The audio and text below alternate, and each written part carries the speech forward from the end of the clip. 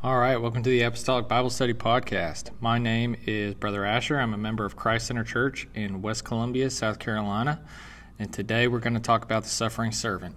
But before we do, I just wanted to briefly give a shout out to Bonnie, who is a listener of the podcast. I don't know where you're located, Bonnie, but I can't tell you how much I appreciate the message of encouragement that you sent, just talking about how much the podcast had helped you and blessed you. Bonnie, that means the world. So praying for you, praying for your family. And if anybody else has any questions or things that they would like me to go over on the podcast, you're always more than welcome to reach out to Apostolic Bible Study Podcast at gmail.com. I know that's a little long. Apostolic Bible Study Podcast at gmail.com. And I'm always available for you. So with that, let's get into the suffering servant. I wanted to give a brief rationale of why this is an important topic. So, believe it or not, Easter's right around the corner. I know it's crazy to think about. We literally just celebrated New Year's not that long ago, but Easter's going to be here before you know it. Certain faith traditions that celebrate Lent have already begun that this week. So, already we're starting to see this season approach, and there is no better time to focus our attention and our thoughts on the passion of Jesus Christ. That's really what we celebrate this time of year, and that resurrection is what we celebrate, obviously, on Easter Sunday. But there is so much helpful meditation and prayer and study of the Scriptures that we can do this time of year in order to increase our faith and encourage us as we prepare ourselves for Easter. So let me pray, and then we'll go ahead and get into it. Heavenly Father, we thank you so much for this day. Thank you for your coming, for the sacrifice that you made for our sake, where you took our sins upon yourself and bled for us and died and rose again for our justification. So we honor your name, and we ask, Lord, that this would be honoring to you, and that most of all we would grow in grace and in the knowledge of you and your word. In Jesus' name we pray. Amen. So, much like the last podcast I did on Love Your Enemies, this is something that I wrote a long time ago, and I'm just going to read it as much as I'm able to. We are going to read Isaiah 52, beginning in verse 13, and going all the way through Isaiah 53, verse 12. So this passage really is where we get the concept of the suffering servant from. The servant of the Lord is a common term in Isaiah, in the latter half of Isaiah, that describes Jesus in a kind of new way that's messianic, but also shows that not only was he truly God, but he was truly human, that he was the mediator. So Isaiah 52 verse 13 is where this servant song begins. I know a lot of times we just think of Isaiah 53 as the place where we read about the suffering servant, but really begins Isaiah 52 verse 13. So we're going to start there. We're going to read all the way through Isaiah 53, and then we are going to get into the exposition of it. Behold, my servant shall deal prudently. He shall be exalted and extolled, and be very high. As many were astonished at thee, his visage was so marred, more than any man, and his form more than the sons of men. So shall he sprinkle many nations. The kings shall shut their mouths at him, for that which had not been told them shall they see, and that which they had not heard shall they consider. Who hath believed our report, and to whom is the arm of the Lord revealed? For he shall grow up before him as a tender plant, and as a root out of dry ground. He hath no form nor comeliness, and when we shall see him, there is no beauty that we should desire him. He is despised and rejected of men, a man of sorrows, and acquainted with grief, and we hid, as it were, our face from him. He was despised, and we esteemed him not. But surely he hath borne our griefs and carried our sorrows. Yet we did esteem him stricken, smitten of God, and afflicted. But he was wounded for our transgressions. He was bruised for our iniquities. The chastisement of our peace was upon him, and by his stripes we are healed. All we like sheep have gone astray, and we have turned every one to his own way, and the Lord hath laid on him the iniquity of us all. He was oppressed, and he was afflicted, yet he opened not his mouth.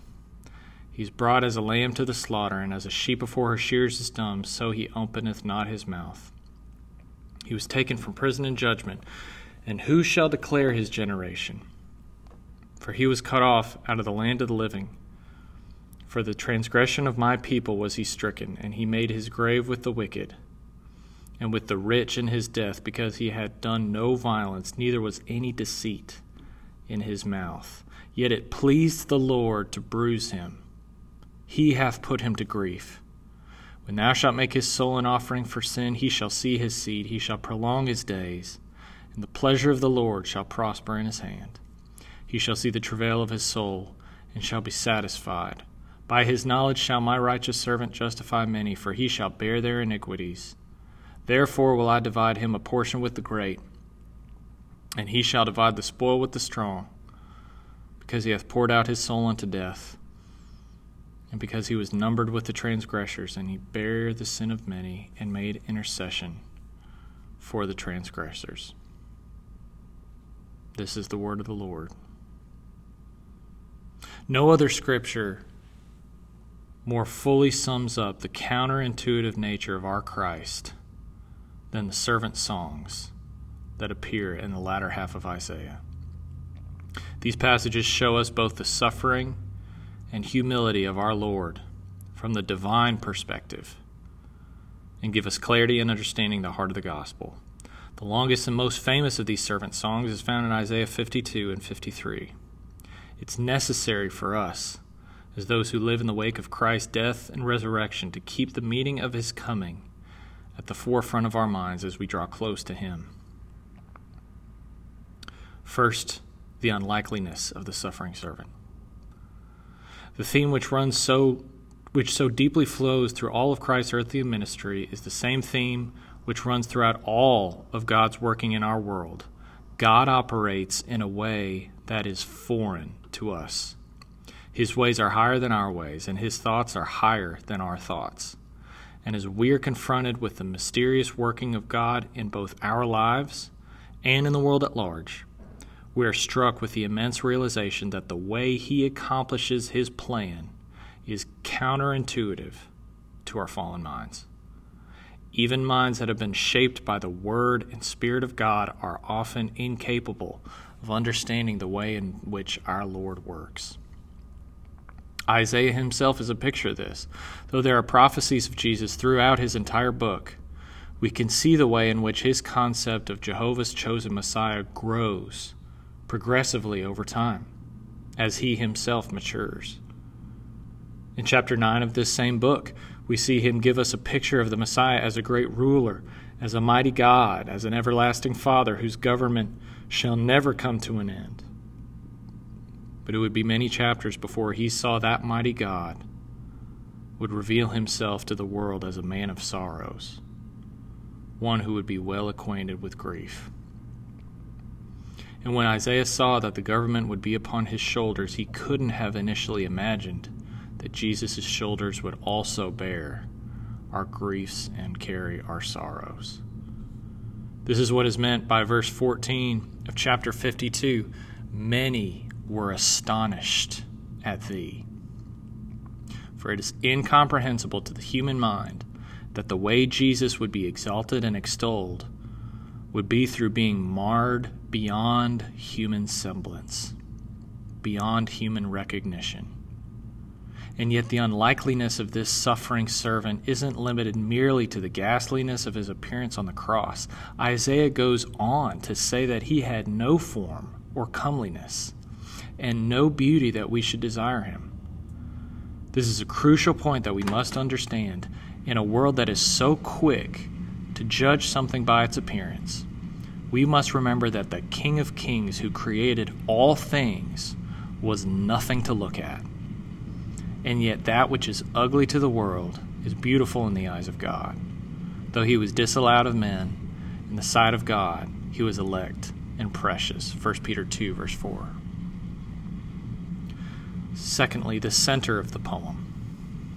The entire song in Isaiah 52 and 53 can be broken up into several stanzas. Most modern translations of the Bible break this passage up into 5 stanzas, which of course makes the third stanza the center. This is important because Hebrew poetry, unlike English poetry, places most emphasis on the center of the poem. This center can be found in verses 4 through 6, and this is some of the most well-known verses of the entire passage.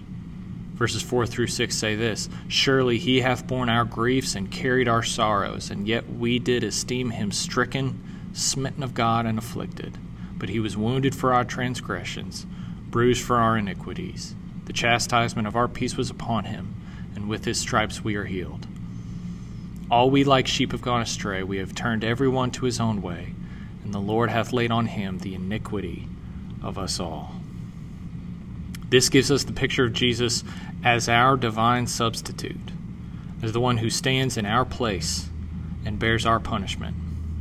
It also shows us the extent of Jesus' sacrifice, that he bore both the legal and emotional consequences of our sins. He not only took upon himself our transgressions and iniquities, but also the griefs and sorrows that are produced by them. He took the full punishment that our sin deserves and gave us his own righteousness, that we would be justified in the sight of God. This central stanza of the poem points us directly to the agony faced on Calvary's cross, to the punishment that God inflicted upon his anointed for our sake. And verse 6 tells us this by saying that our sins were laid upon Christ Jesus by his Father. This is a theme more fully seen in verse 10 of this same chapter, which tells us that it was the will of God Almighty to crush the servant and put him to grief. We must never forget that the work that God has accomplished to save us has been done through suffering and anguish. This suffering and anguish was ours to bear because of our sin, and yet we couldn't bear it. In order to stand justified in God's sight, the servant, Jesus Christ, took our iniquity and clothed us in his righteousness. Thirdly, the humility of the servant. Though he was oppressed and afflicted, he never retaliated. Rather, he committed himself to him that judgeth righteously. 1 Peter 2:23. It is a striking thing that the Lord of glory, who never sinned, would bear such reproach and guilt without a word. But in order to understand this, we must remember the sole reason why he went to the cross, not for his sin, for he had no sin, but for ours. These were the 2 sins that he was convicted of: blasphemy and treason.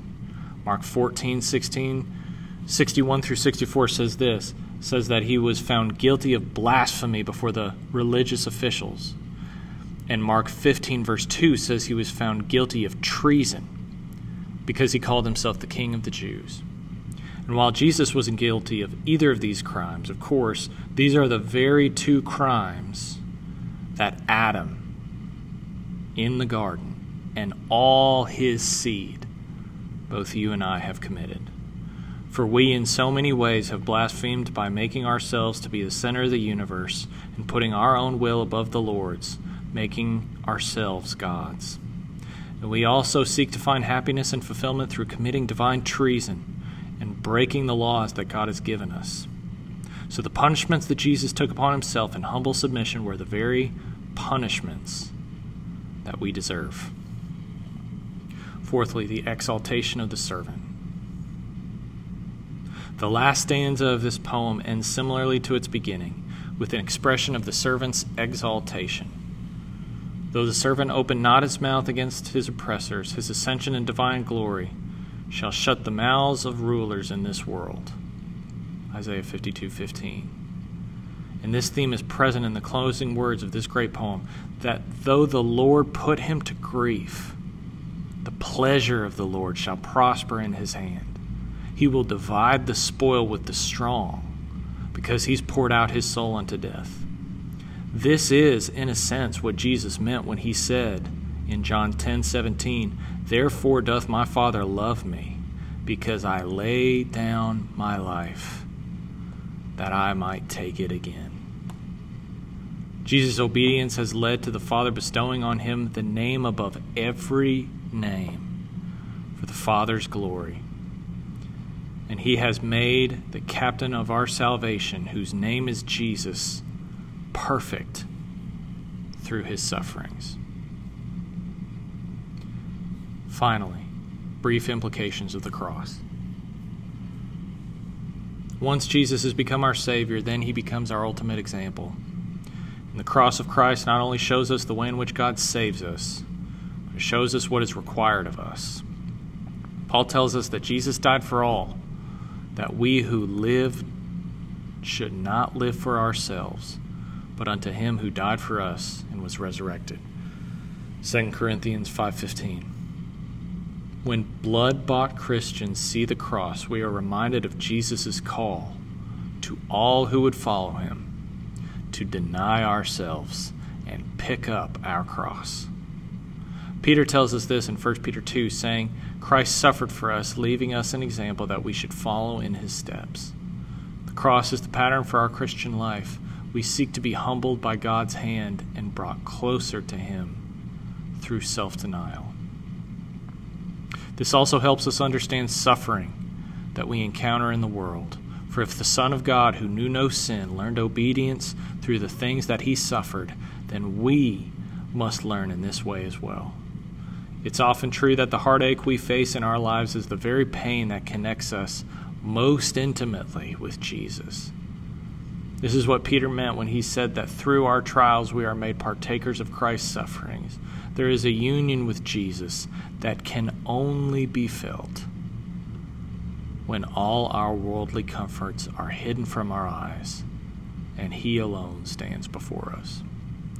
This is why Paul is so insistent on the importance of our suffering, saying that we're fellow heirs with Christ, if so be that we suffer with him, that we may be glorified with him. And just as Jesus endured the cross because of the joy set before him, we endure the pain of this life because of the eternal weight of glory which we long for in heaven. Well, that's been a brief meditation and exposition of the suffering servant song in Isaiah 52 and 53. I pray that it blessed you, and I pray you have a great night.